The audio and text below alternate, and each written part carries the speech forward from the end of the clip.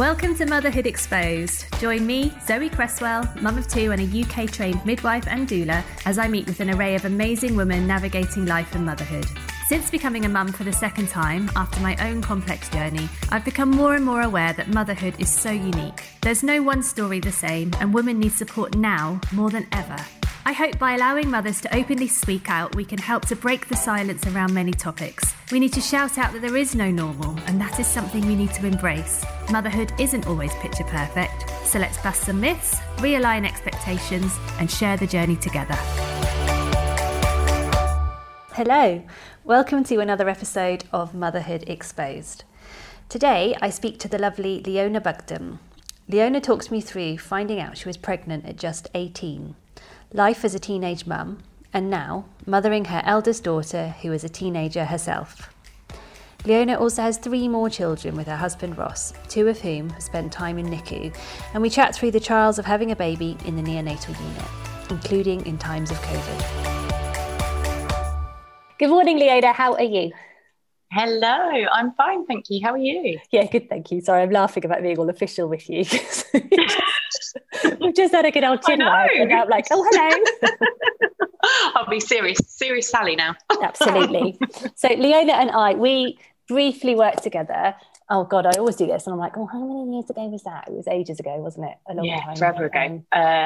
Yeah. Gosh, when I was mental health midwife, and you were, what were you doing? Psychology.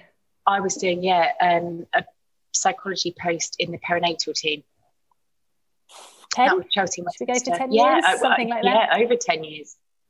I'm trying to remember because Alyssa was little. So it was, a good while ago. She's 15 now. So, I think, because I met Ross when I met up with Ross so that was 11 years ago. There we go. Okay, well, that's a good little segue. Nicely done there. Tell us about how you met Ross. So I actually knew Ross from school. We were in sixth form together. He was in the year below, as he will always remind me.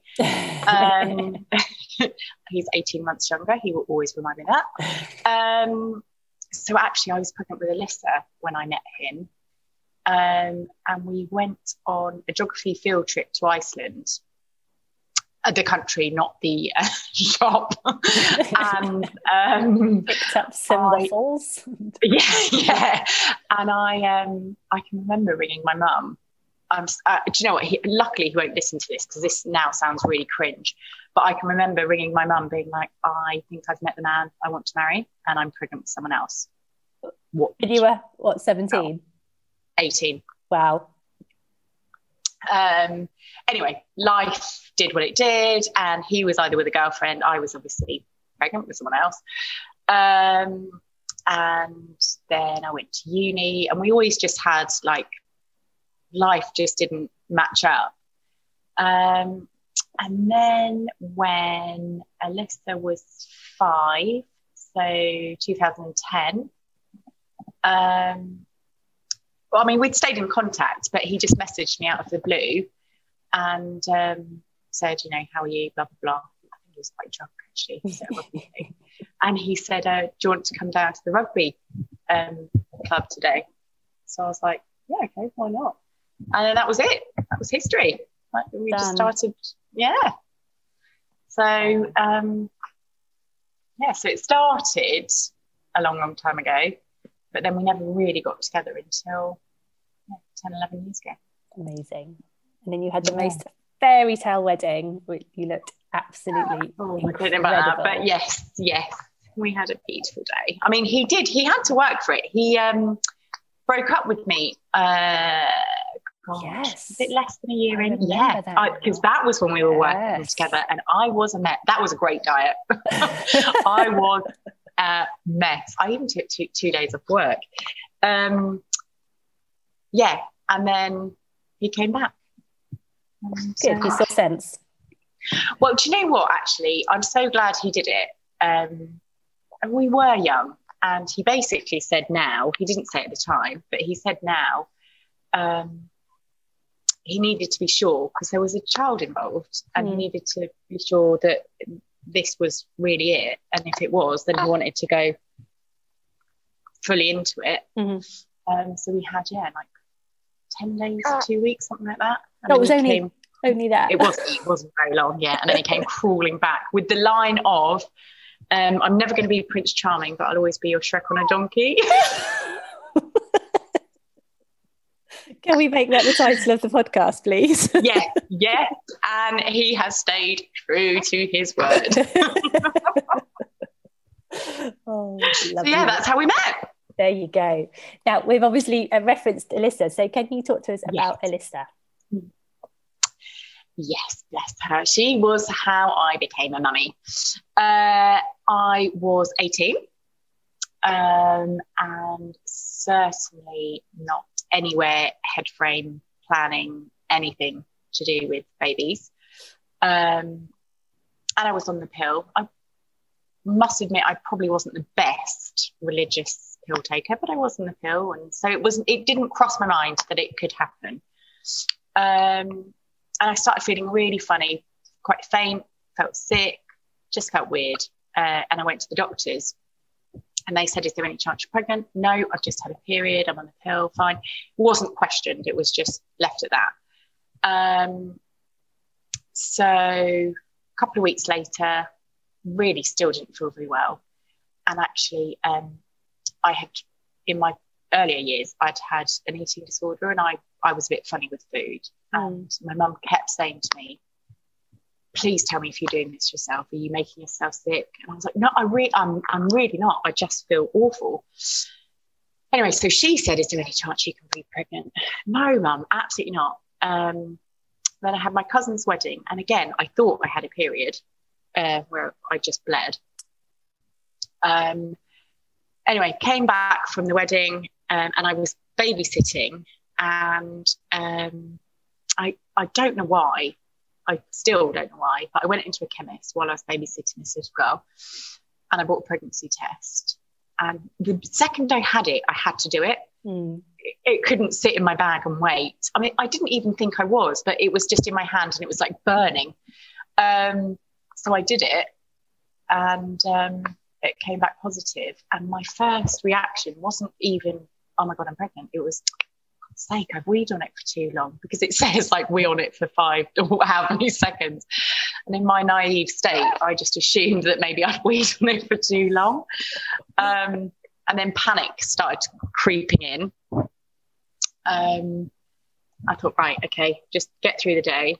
Her parents came. God knows how I said goodbye. I think I was in a complete zombie state. I went to Tesco's, bought 2 more pregnancy tests, and sat in Tesco's and did them. They all came back positive. Well, oh my God. So I sat in my car in the car park crying, and I kept trying to ring my mum.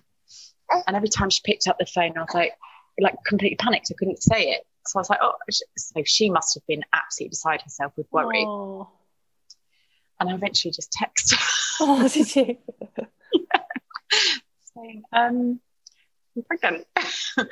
And by the time she came home, I'd locked myself in the bathroom, and she came home and she was like, it's fine, like we'll sort it out one way or another, we'll be absolutely fine, don't worry. And I was like, what do you mean one way or another? Of course I can't have a baby, I'm 18, like I'm going traveling and I'm going to uni. And she was like, well, one day at a time, let's just think about things. And in my head, there was absolutely no way I was having a baby. It just wasn't, I don't know, it just wasn't what I thought was happening. Yeah, I should say you're holding a baby at the moment, hence the yes, that's why you can hear these squeaks. Yeah, it's not your tummy. no, the squeaking baby. So yeah, I don't know, I thought, excuse me, we're talking. So I just assumed in my head that I don't know, that I couldn't do it. I think that was my horrendous feeling, is I almost felt like I didn't have a choice. I felt like I should not go through with it. Mm-hmm. I went to a private school. It was very, like, you know, it just wouldn't have been thought of that is something that I would do. anyway, so I assumed that I would have to go through with not having her, and I just couldn't do it. But we went to a clinic and they scanned me and they said I was 11 weeks and 3 days. And again, my response, not ideal, was that's not mine. As they were scanning my stomach. I mean, way to make yourself look really intelligent. So they said, no, it really is. So I asked to look, and they said that they couldn't. Hold on. I'm going to get the other one out. So I asked to have a look, and they said, that was really the done thing. And I said, well, there's absolutely no way I'm going through with not having it at the time. I didn't know she was a her. And I left the room and I said to my mum, and her dad was there, her biological dad, and I said, so I'm not going through with it, I'm having a baby. And my mum was like, oh, okay, so you best get used to calling me grandma. And that was it. Wow. So, I mean, my mum was an absolute rock. Like, I could not have done it without her. She never seemed flustered.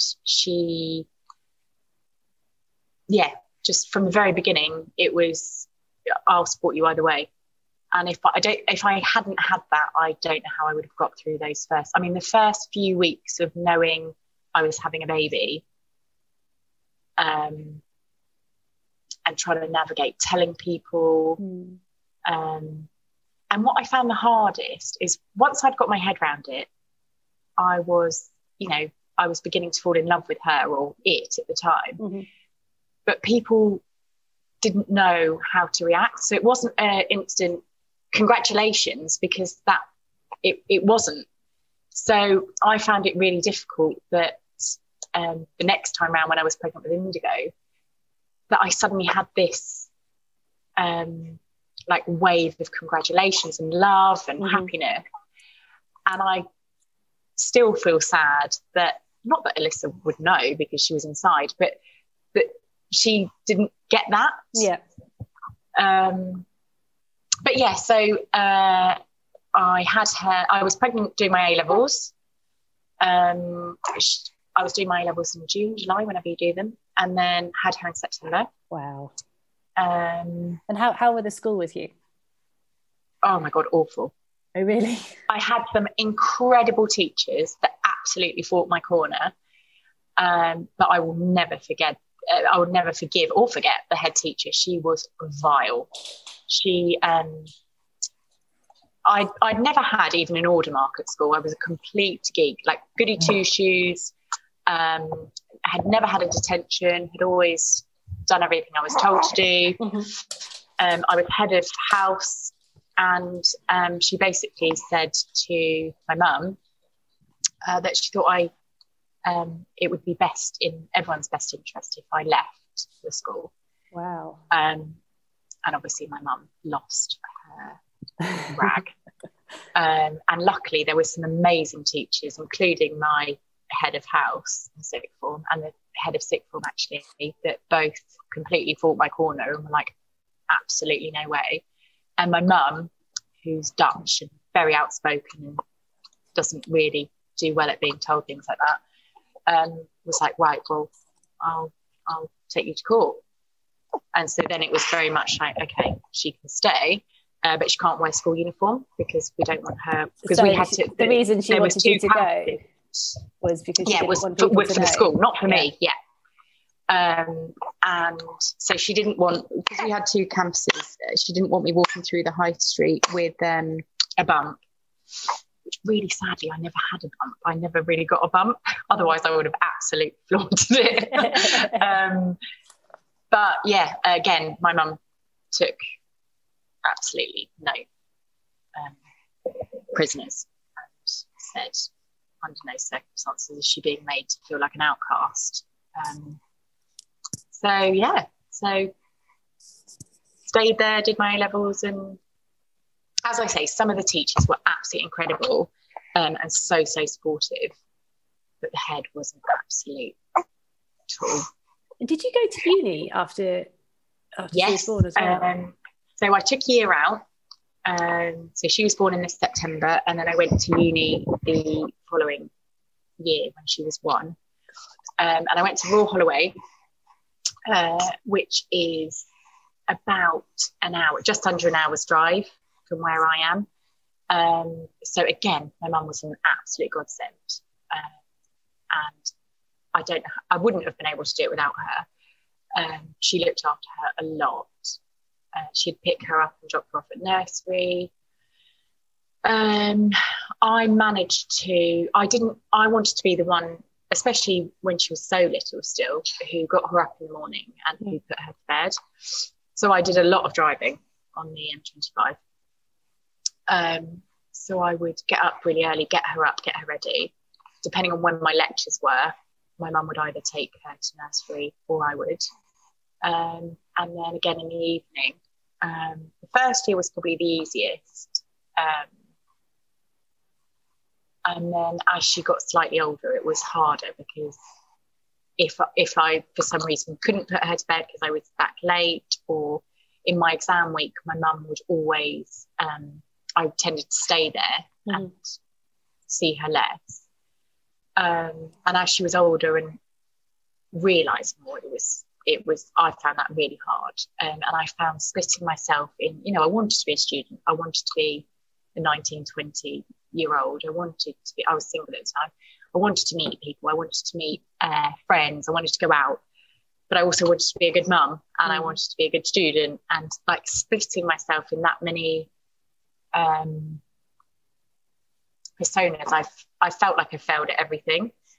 But I mean, the only good thing about being so young was that I had a million times more energy than I do now. So I could get up at like 5 in the morning and go to bed at 2 in the morning, and I'd still survive. Whereas now I think I would absolutely crack. But yeah, I mean, it was tough, but I wouldn't have changed those years. They were amazing. There were some really low points for me, I think, because I felt like, as I say, I wanted to be good at everything, and I felt like I'd been good at nothing. But it was incredible. And do you know what? She was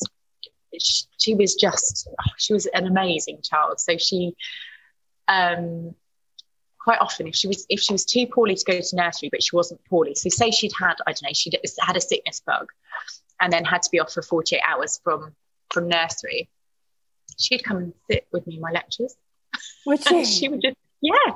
So she was doing psychology lectures at 2. And she'd just sit there and draw. She'd been to my... and you've just told me that she's a very studious young lady. She's so studious, yes. Maybe that's where it's come from. Yeah. She was doing uni at 2. But yeah, I mean, she slotted right in. She had all my friends running around after her, because obviously none of them had children or friends with children or anything. So she was absolutely sport rotten. And what's her relationship like with your mum now? Really close. I mean, they are really, really close. And it's funny because when I had Indigo, my mum said, not in a negative way to either of them, but she said, I get to be just a grandma this time. Whereas with Alyssa, she was very much like a second mum. So she had to do some of the disciplining. She had to do some of the, fighting bedtimes or brushing teeth or whatever. Whereas with Indigo, I was in a settled relationship. I was working. I was there 24/7. So she got to just be the grandma. But on the flip, she has this incredible relationship with Alyssa that is different to any of the others, because she helped raise her. She helped bring her up. Without me trying to work out my maths, how old are you now? I am 34. I'm 35 in September. Do you want to borrow my fingers? Really put me on the spot there. Can answer any other question, but that one has 34. So how is it parenting a nearly 16-year-old? Do you know what? I love it in terms of I absolutely love our age difference. I think I'm quite a cool mum. You're definitely a cool mum. She doesn't think I'm so cool. I think we're a bit like Ab Fab. I'm the sappy, and she's sappy, and I'm the Eddie. But she, we have a lot of like really, I don't know, lovely. I'm not saying age makes a difference, but I don't know. We are so close in the respect that we did a lot of stuff just us two, or with my mum. We just had a very different bond. But then there are times where I panic and I'm like, oh my God, I'm meant to be mumming a very nearly 16-year-old, and I know what I was like at 16. And she's not actually, as I said to you earlier, she's much better behaved than I ever was. But I struggle. I don't know where. I don't know. A baby, I can do. You can just do. A toddler, I can do. 16-year-old, obviously I want to get it right at all ages, but I don't know, things like, where are the, she's there, for an example, she's there studying because she's, worried about her exams and stuff. And there's me telling her almost not to study because I don't want her to get too stressed. And, I want her to have a bit of freedom, and I want her to have, I know how quickly those years go. But then should I be sat there saying, no, study more? And I don't know, some of the questions that she comes home and asks, and some of the things that she wants to do, I just suddenly feel like, oh my God, I'm having to look. Okay. Hiccups and burping. I suddenly, I feel like you're going into this big wide world, and I want to make you ready. I want to make you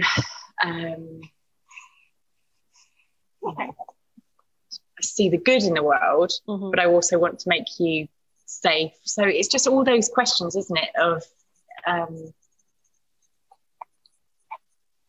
keeping them safe, and I want to keep her young, but I want to let her grow, if you know what I mean. And that I do find really tough. It's finding the balance. And I think because it was a long time ago, but it wasn't a hugely long time ago that I was that age, that I can remember those feelings, and I can remember those difficulties. And I don't envy 16-year-olds now with social media, actually she's not on a huge amount of social media, but her own choice. And I am so grateful, because it's those battles of self-esteem, comparing themselves, trying to tell them that actually these girls have filtered, they have skinnied themselves up, they've lied to make themselves look better, not negative towards them, but everyone, we just can't compare. Not everyone, but most people know as they're older that it isn't fact what you see on social media. But that doesn't necessarily take those feelings away. And I'm really lucky that she's not in it. But that's her own choice, not mine. Does she ever talk about having a younger mum? She does. She says things like she finds it really annoying that that her friends think I'm cool. She's like, you're not cool. You do know that. You're really not cool. My friends have got it wrong. I don't know if she I don't know if she really notices. To me, I'm just her mum.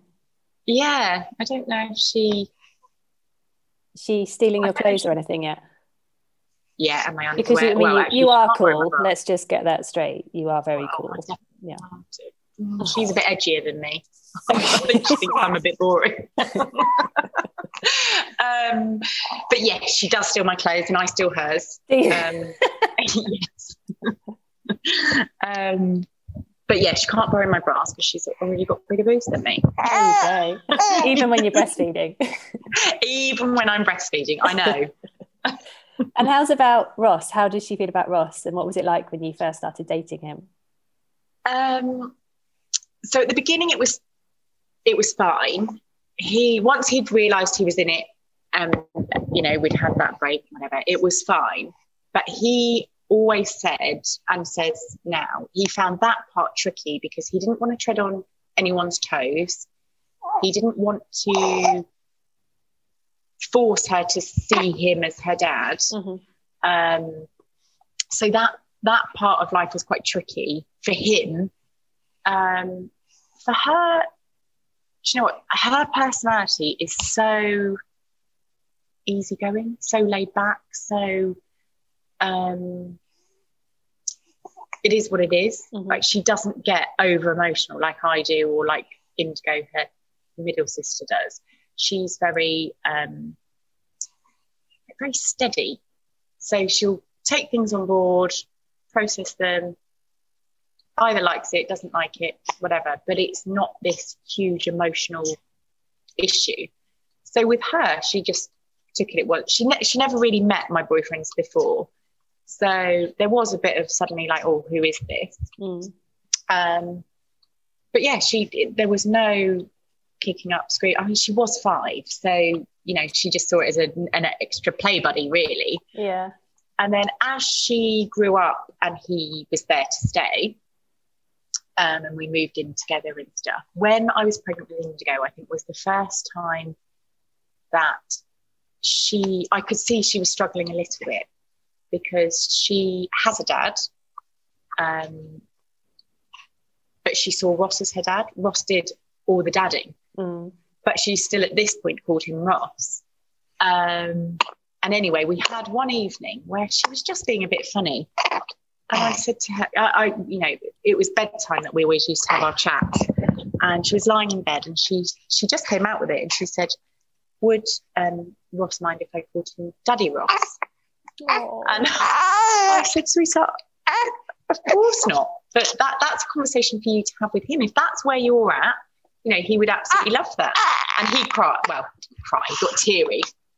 I was like, oh God, of course you can. And he said to her, they had their own like chat.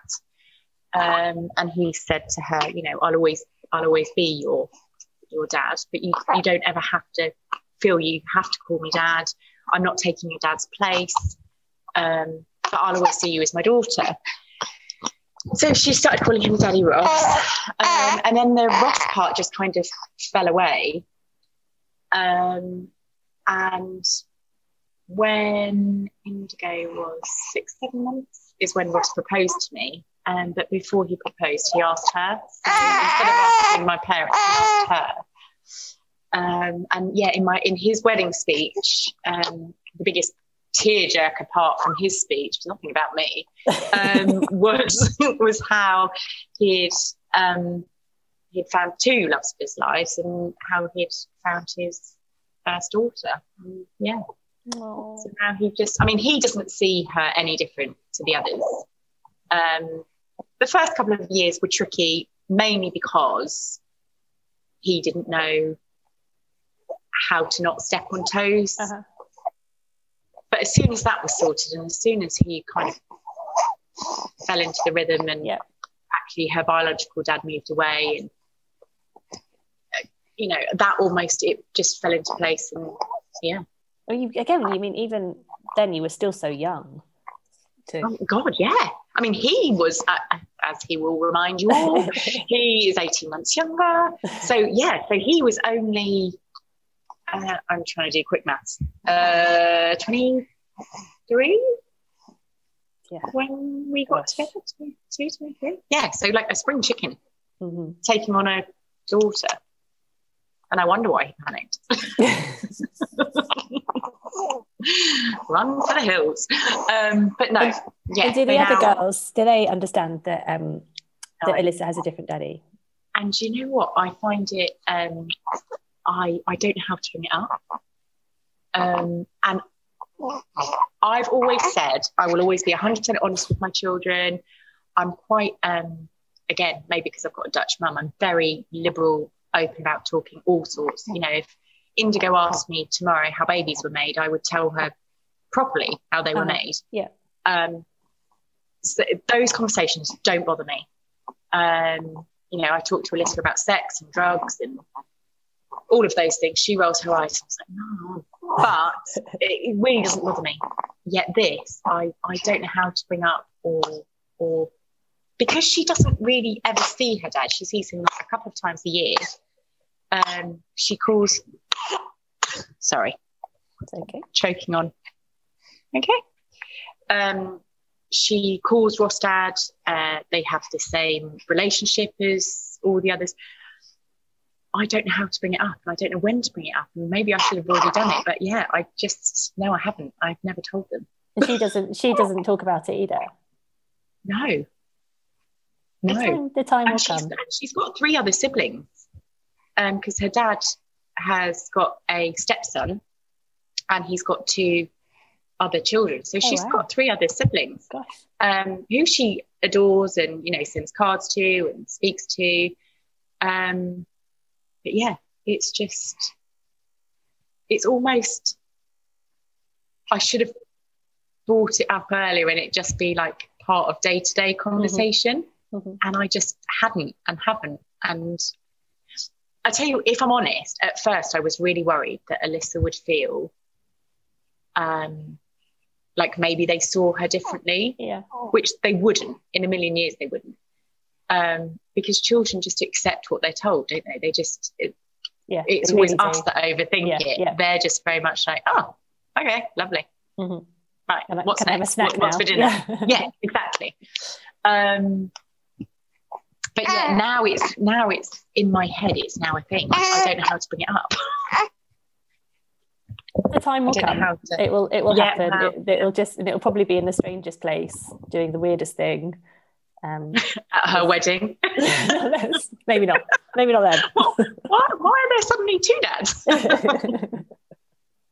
But yeah.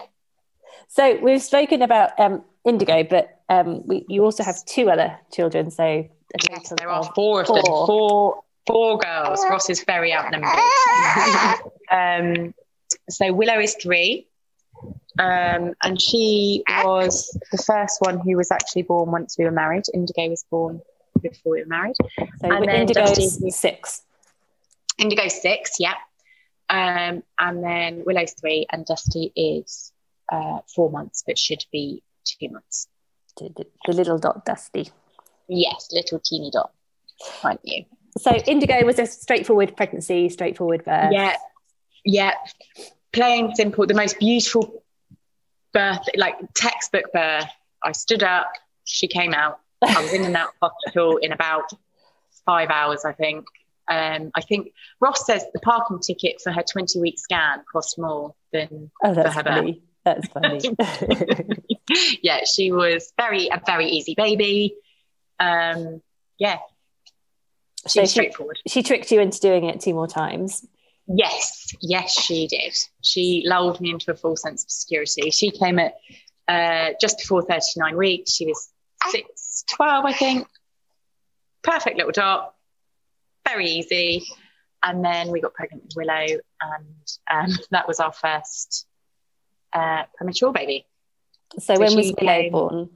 She was 6 weeks early, but we'd had our first scare at 28 weeks with her.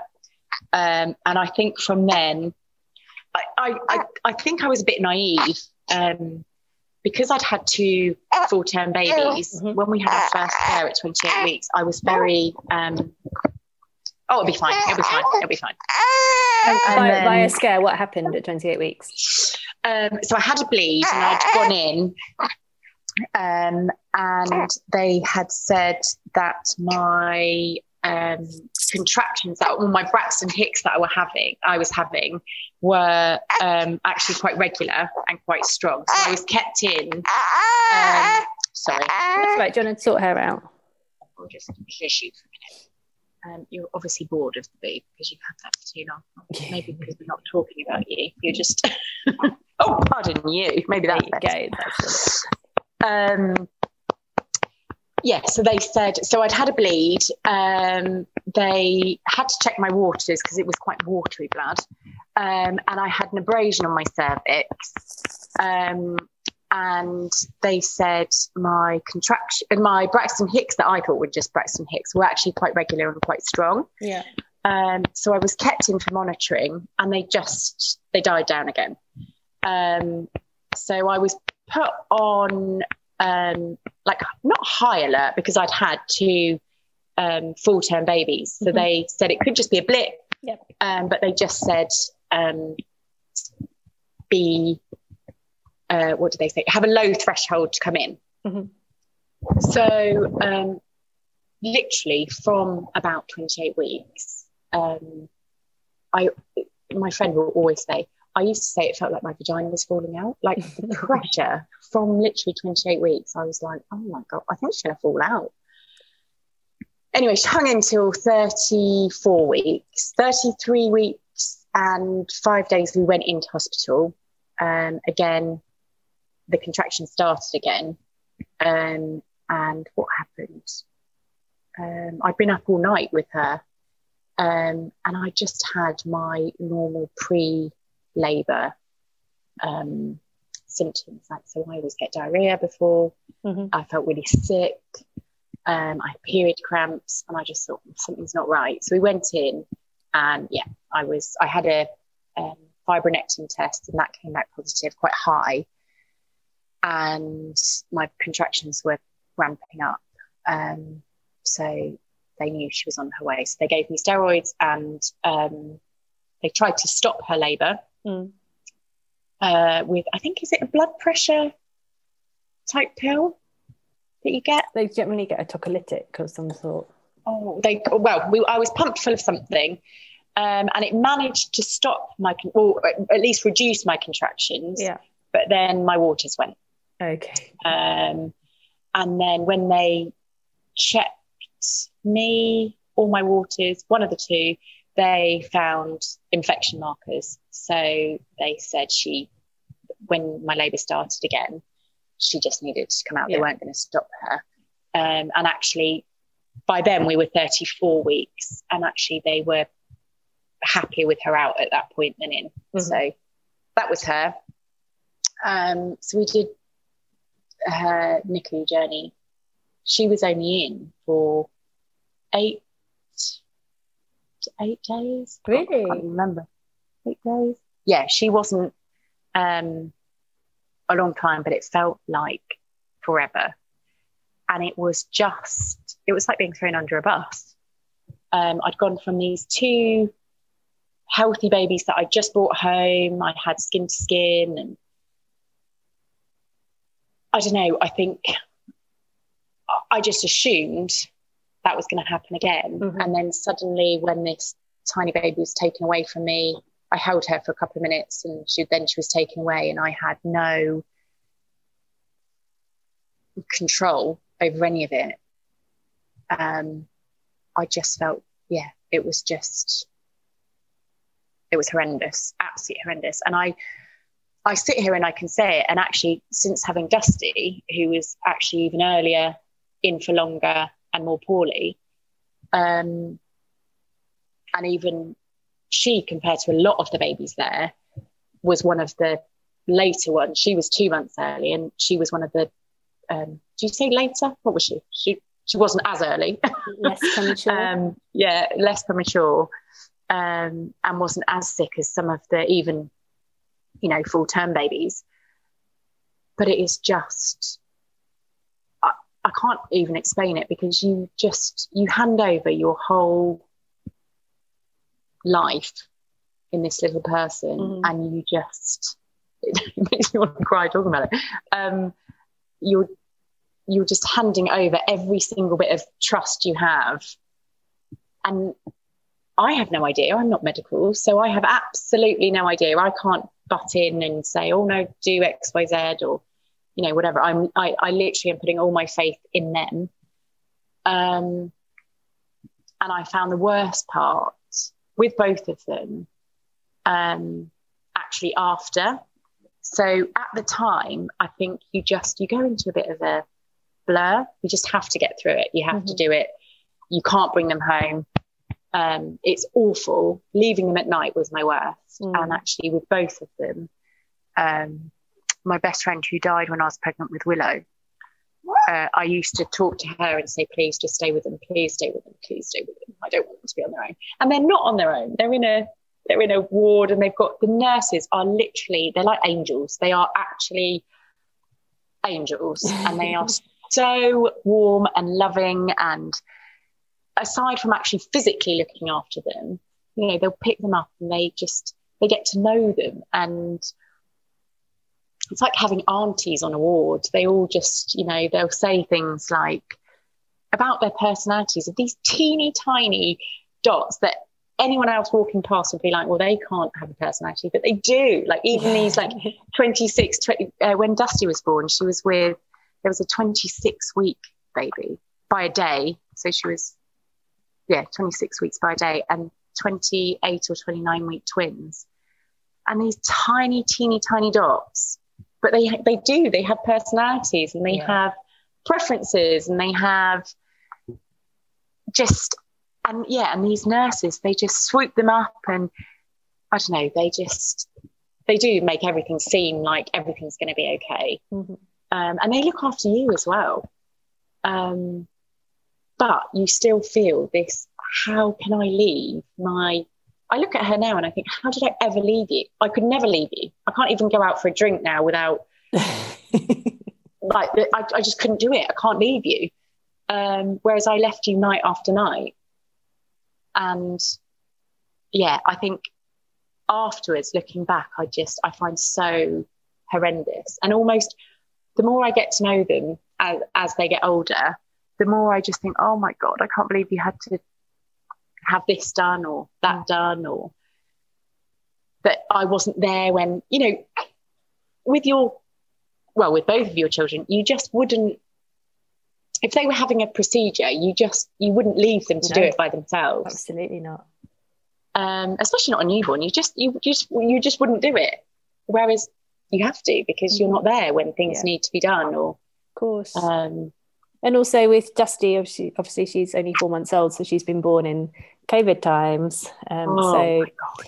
So tell me, talk us through Dusty's birth. She just wanted to outdo her sister and be a little bit more dramatic, because she was the fourth girl. She thought, what can I do to be spoken about? So at 30 weeks, I'd lost my plug, and I thought, oh my God, this can't be good. But I spoke to my midwife, and she said, look, just stay calm. Unless anything else happens, like waters go, cramping, anything like that, obviously go straight in, but it could be fine. You can lose it weeks before. Don't panic. Fine. That week, I started getting like dull aches. But I've got 3 older children, 2 of which I still lift up, put down, whatever. So I was thinking, oh God, can it be? Whatever. Anyway, at 31 weeks and 2 days, something like that, Valentine's Day it was,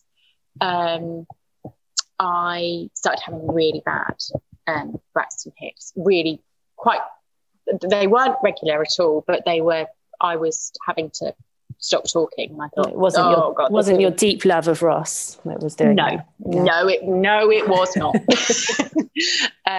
So I thought, God. So he said, look, you need to be seen, you need to be checked out. So I went there, and on my way there, I started bleeding. Not horrendously, but there was blood. I didn't know. Were you driving yourself there? When I was driving, I was driving myself there. And got there. Well, first of all, he wasn't allowed in. Any other time, if it wasn't for COVID, you wouldn't go on your own. No, of course not.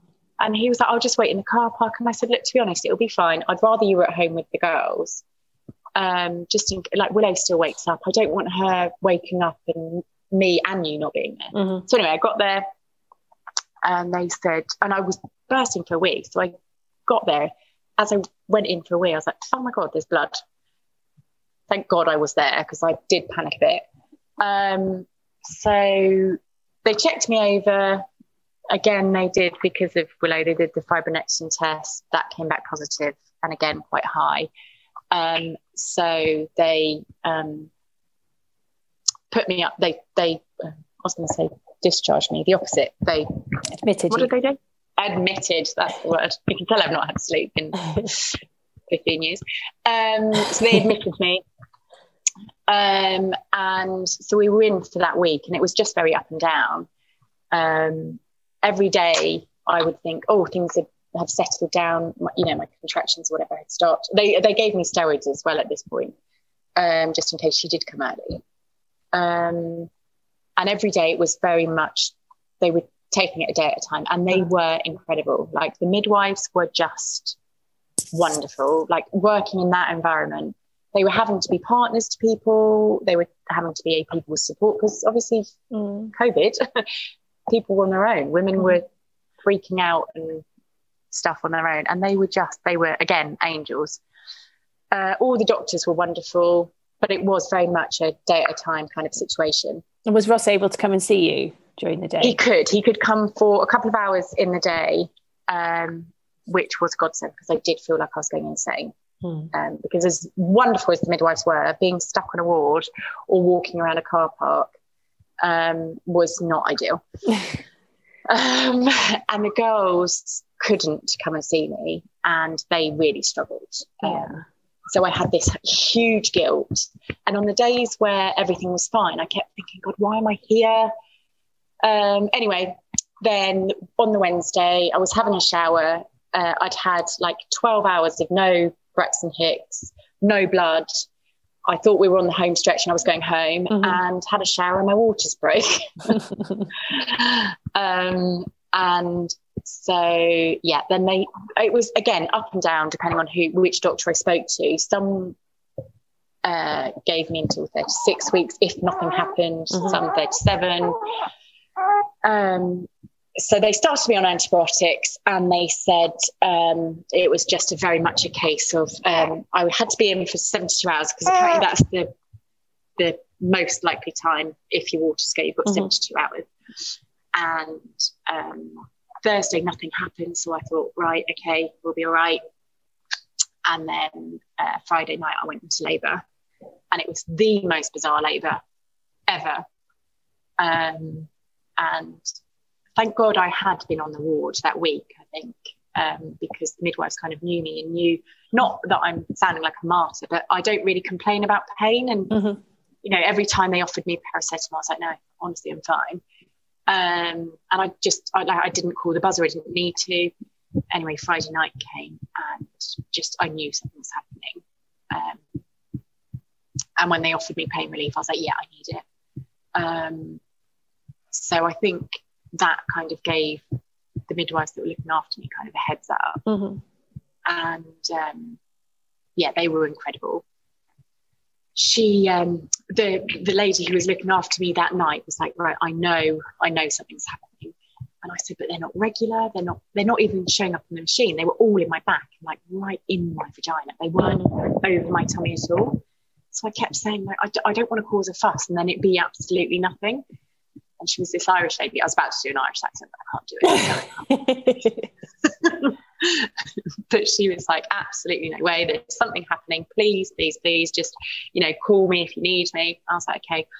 Anyway, she called the doctor up. He examined me, and there was nothing. Like, in fact, I was less. Like, when I'd come in, I was like 2 to 3 centimetres, and they thought I could start that night. Whereas now he was like, I can't really feel you down about a centimetre of that. I was like, oh my God, I've gone backwards and I'm in agony. Yes.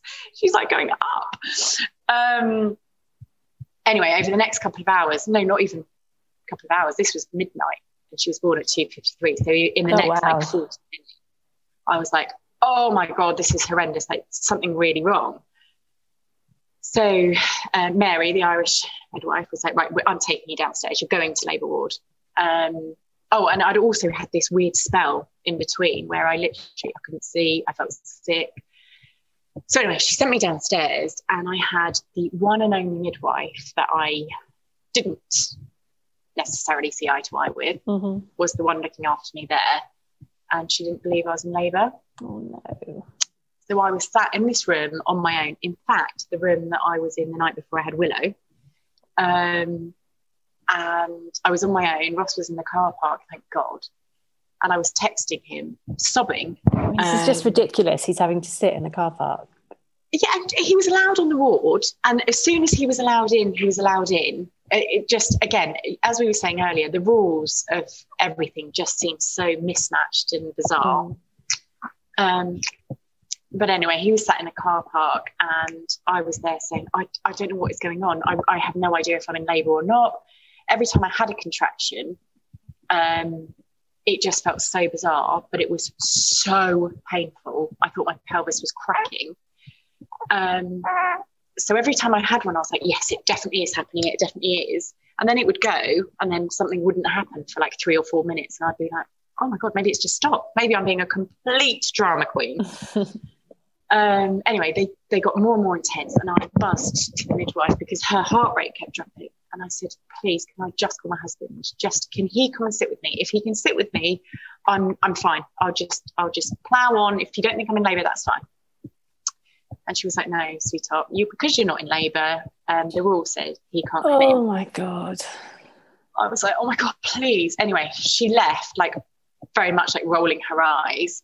I think thinking, God, this woman is going to be a complete pain in my arse.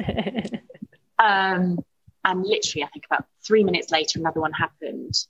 And at that point, I spoke to Emmy, who is my passed away best friend, saying, you need to help me. You need to do something because I think I'm going to have this baby on my own. She's 2 months early.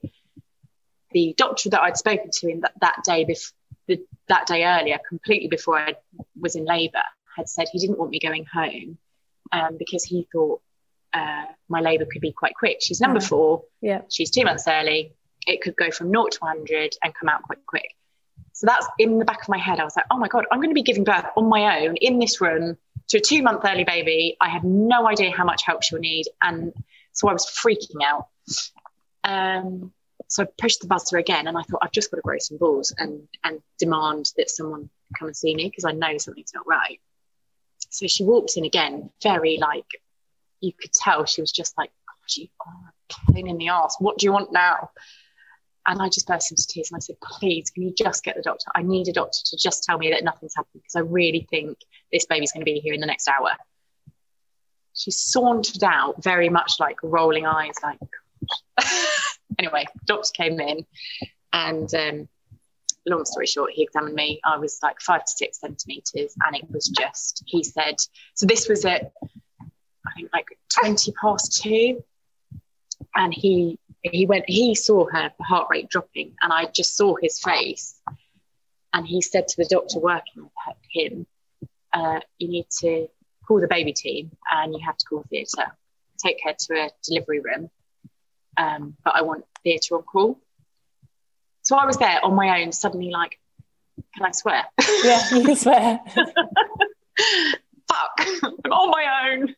Don't know what's going to happen. They're going to cut me open. So they literally wheeled me around so quick. And he said, you need to call your husband.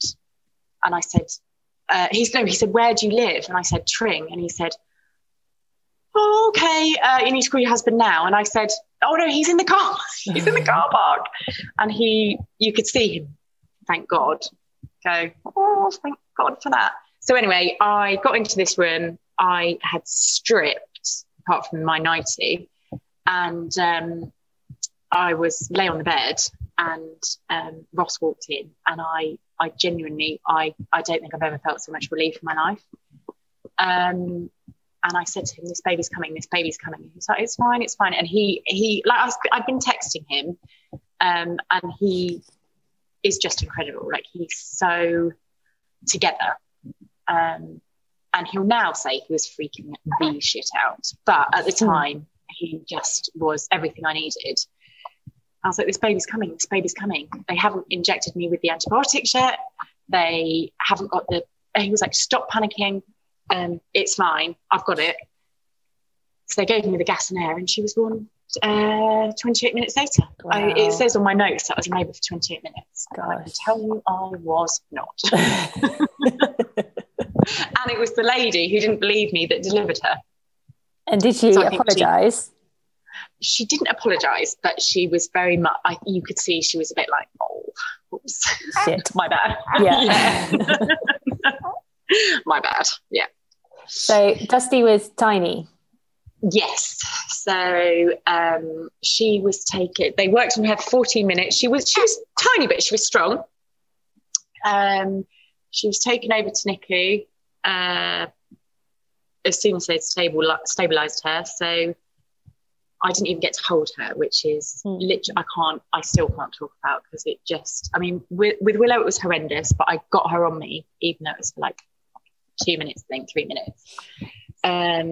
But Dusty, I didn't even get to hold. And so I gave birth to her. I pushed her out in one, whole body, head, everything. Gosh. And they lifted her up, and she was just covered in that white stuff. Vernix. And she looked like, yes. And she looked like, do you remember when you were younger and you could get those aliens in the like gloop? Yeah. She looked like that. So she was all curled up. She looked even tinier because she was like curled up with her head by her like feet. And they lifted Still her in up. the fetal position. Yeah. Like I said to her, mate, why did you come out? You clearly didn't want to. And the midwife said to Ross, do you want to cut the cord? Very quickly, do you want to cut the cord? He was like, yeah, okay. She was like, right, fine, just do it really quick. So he cut her cord, and she whisked her over to the resuscitator thing. And so I saw her for, I don't know, 5 seconds, 10 seconds, however long it took him to cut the cord. And I was still high as a kite on gas and air because I'd only had it for 28 minutes. I used it. Like, I sucked it. So Ross says I was like grey. Can that be the title of the podcast, actually? I sucked it.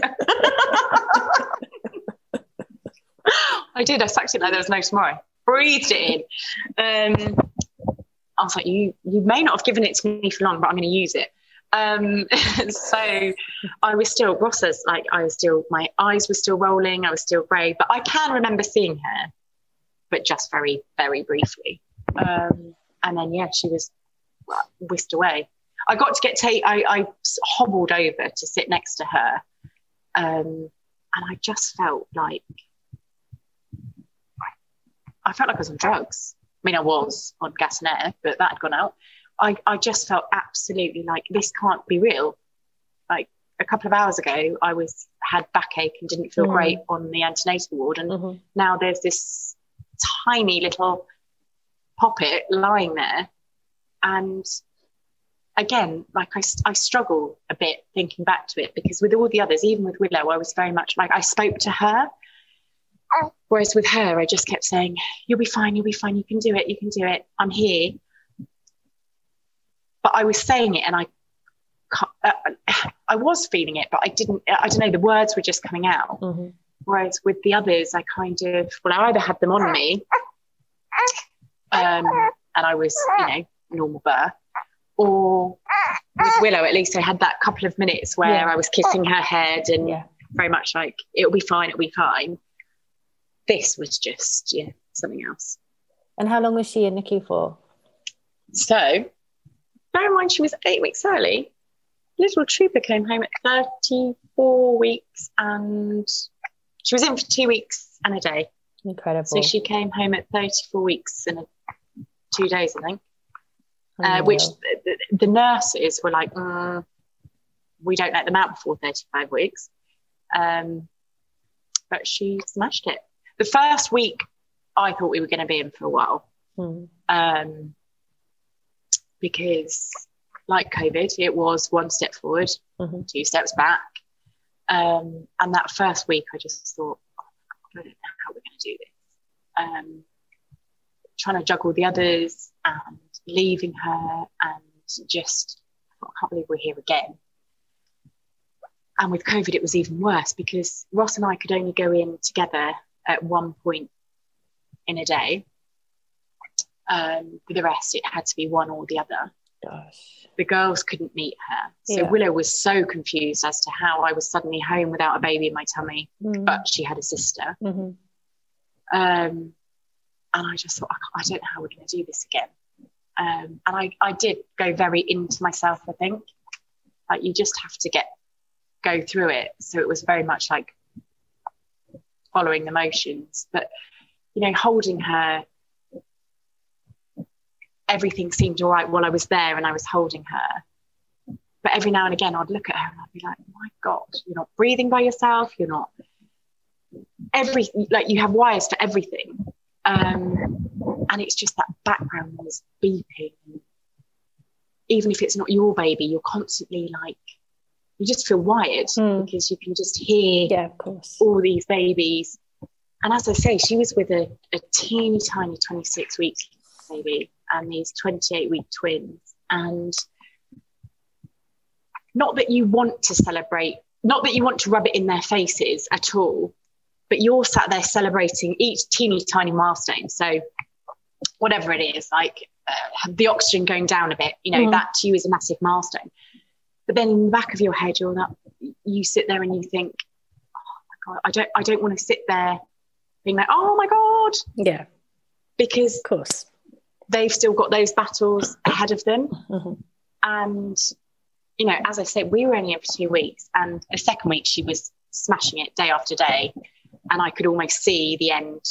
I didn't think we were going to be that quick, but I could see the end in sight. And I did feel a lot more, I'm bringing my baby home. And, you know, she had less wires. She had a feeding tube and she had monitors, but she had less help. But still, even with her, you know, we saw people come in and we saw people go. And I just, that feeling of, I want it to be me. I want me. Yeah. I want, like, you know, you're happy for them, of course. And yeah, but you want to be the one taking home your baby. Absolutely. So you don't want to sit there being that person who's like, yes, my baby's off, or breathing help when there's all these other ones that are still needing the help. So it is just the most bizarre place. And what was it like when you did bring her home and she met the other girls? Oh my God. Oh God, I could cry about. It was incredible, and it was so bizarre because we'd had one sleepover the night before in the parenting room, and in the morning the doctor who was the first one to ever see her, who helped her when she was born, came in to do some checks, and he said very nonchalantly, have you heard that she may be going home today? Sorry, what? Talking about my baby? Like, yeah, we think we've got to discuss it in our meeting later, but we think, you know, she's ticked all the boxes, so we think you may be able to be discharged. And I honestly, I was absolutely speechless. I can't remember the rest of our conversation. I was just in shock.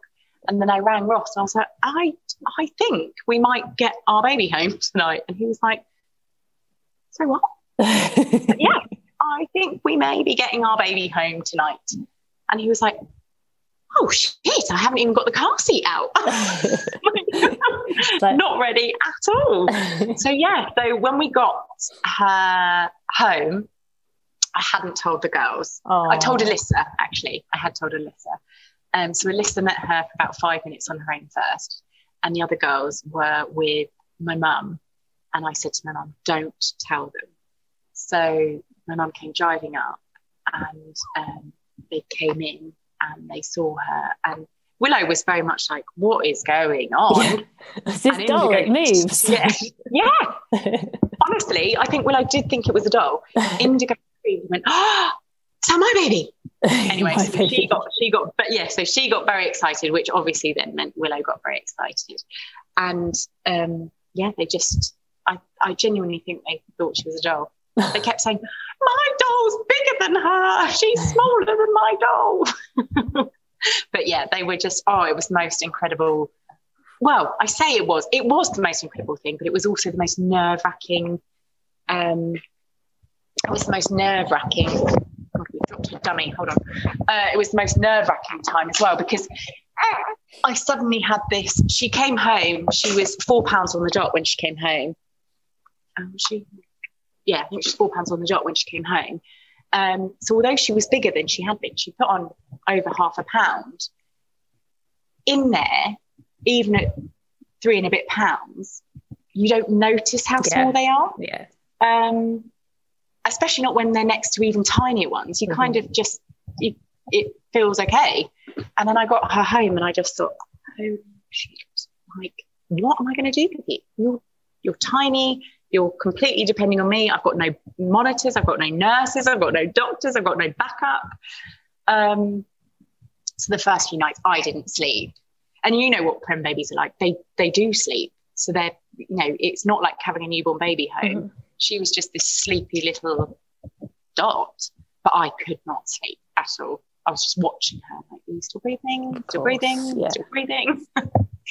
So it was incredible, but it was hard work. Nerve-wracking, yeah.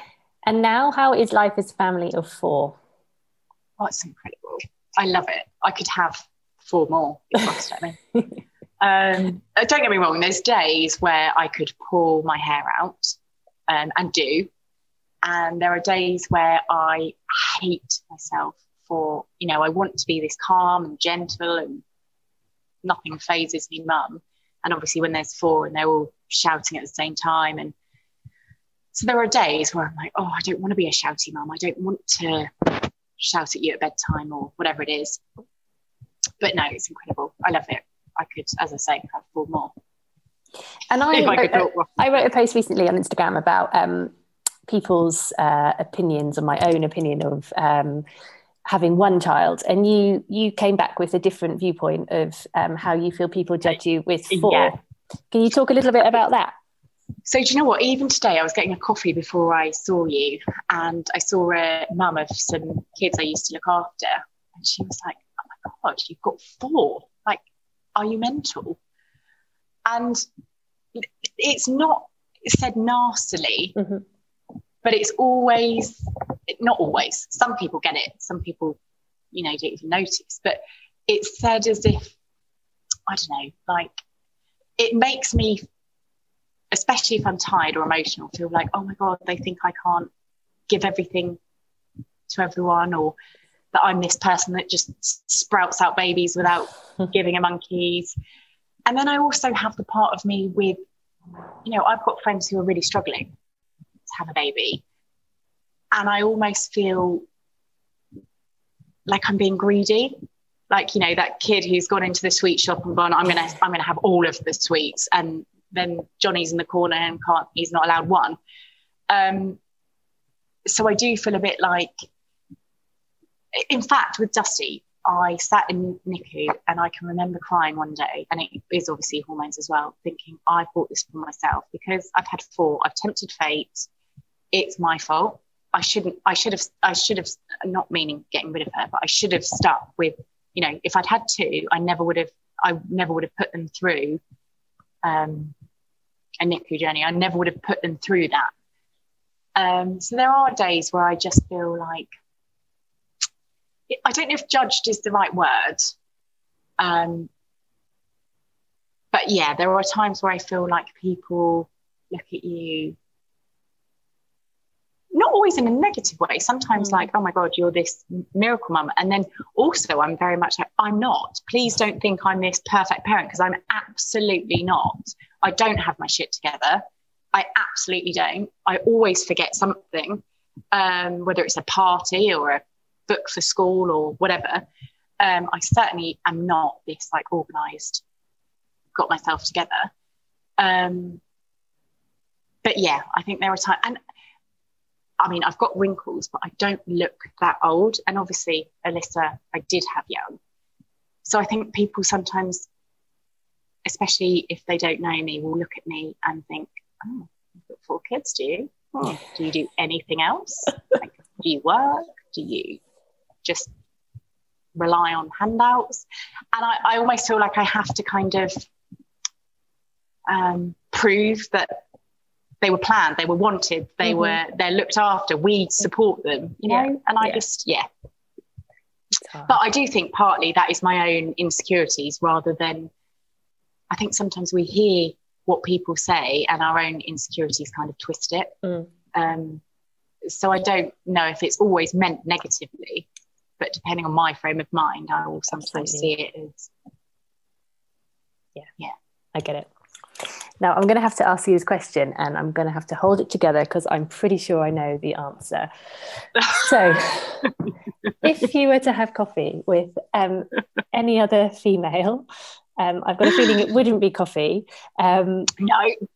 Who would it be and why? Well, you know who it'd be. It would be Emmy. I would bring Willow and I'd bring Dusty, because I'm desperate for her to know them. So can you tell us who Emmy is? Yeah, so she's my best friend. I met her at uni. We were inseparable. She was like my sister, and she was diagnosed with quite a rare form of cancer. But by the time they diagnosed it, it was too late. It had spread and it was terminal. And I know everyone says it about their best friends and family, but she was the most incredible person. And I promised I wasn't going to cry, so I won't. But if you had her on a podcast, she would make you laugh. She would make you cry. You'd be inspired. Like she had everything. And didn't even know it. But yes, so she passed away when 2 weeks exactly after my wedding.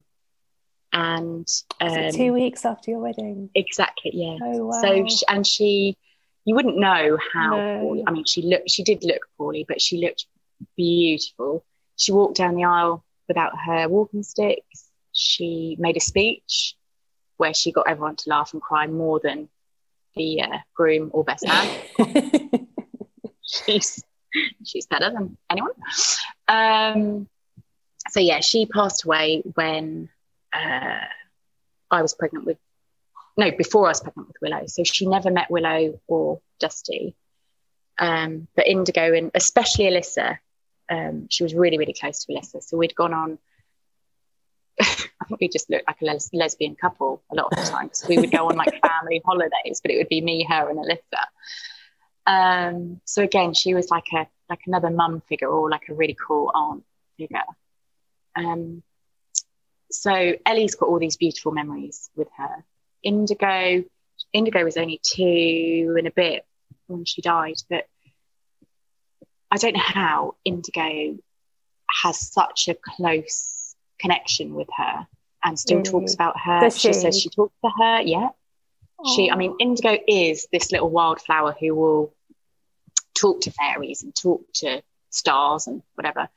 And she'll go out and she'll talk to Emmy and she'll say, oh, Emmy told me, blah, blah, blah, blah, blah. And so she has this amazing connection, even whether it's in her head, whether it's through us talking, however it is, whatever it is, she somehow has this relationship with her. And I've got photos of them together. And I know it sounds ridiculous, but it absolutely breaks me that I don't, and I will never have a photo with Willow or Dusty with her, and that she's never physically touched them. If she's around, which I hope she is, and I mean, obviously part of me does think she is, because she was the person I spoke to saying, please sit with them when they were in hospital. And I know if she could, if that is possible, if that is the way things work, that she is around and she would have been there. But I just wish she could cuddle them, hold them. Yeah. I would probably have a coffee. Well, she wouldn't have coffee. She'd have tea. She'd have a cup of tea first, really milky, basically not tea. She'd do that and then a few drinks. Yeah, you like to drink, let's be honest. Yes. You like to party, girls, didn't you? I mean, I don't know how she would have coped with COVID. No. I think she would have, no. And it's things like that I just find so bizarre that this person, she was my person, and there are all these massive, huge life things going on, like COVID, that she just she wasn't in. Yeah. So yeah, I would love to speak to her, and I'd love to know her thoughts on life and to meet my babies. So, yeah, and it'd be her. Since becoming a mum, is there anything you found yourself saying that your mum used to say to you? I don't know about saying, if I'm honest, but definitely my mum always said to me, don't go to bed on an argument. And I live by that now. So I have definitely taken that on board. Yeah, how's that with a 16-year-old? You know what? She is my least argument. Well, I say that much, actually. She's a pain in the arse while revising for exams. But actually, she's so not argumentative. She rolls her eyes and huffs. My 7-year-old does that. So. Yeah, I mean, the 6-year-old does that as well.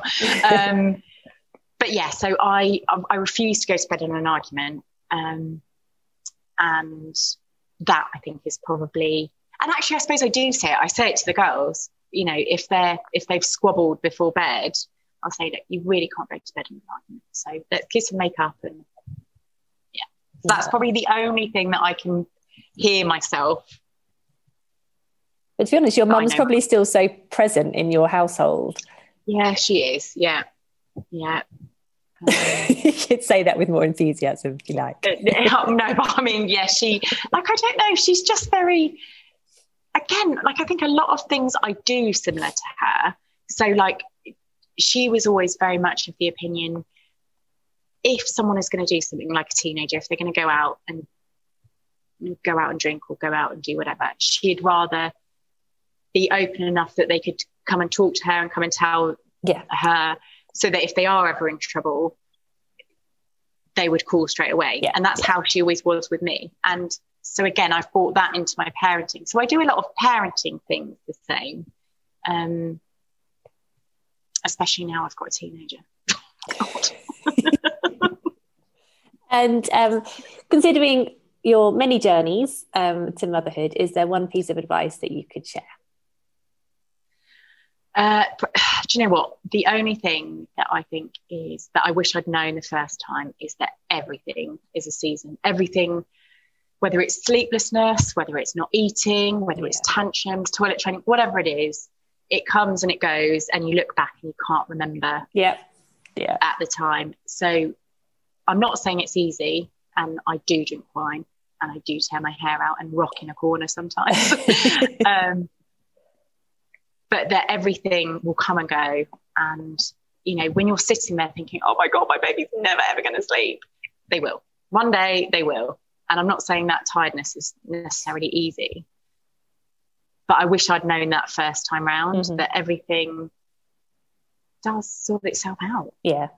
No, you get there and you'll miss it. You don't think you will, but you absolutely, I miss them. Well, they still crawl into my bed actually, so I don't miss that yet. But everything that you think at the time is never going to end, it does end, and you will miss it when it does. Thank you, Leona, for speaking to us, and thank you, Dusty. Thank you for having me. She's been a little legend, hasn't she? Oh, now she's fallen asleep. Oh, well, there we go. It's boring. Yeah, I was going to say it's your voice. It was a bit dull. If you could have been a bit more exciting. I know. Sorry, I did say I've got nothing interesting to bring to the party. No, thank you so much for having me. And if people would like to contact you, is that okay? Yes, fine. And how could they do that?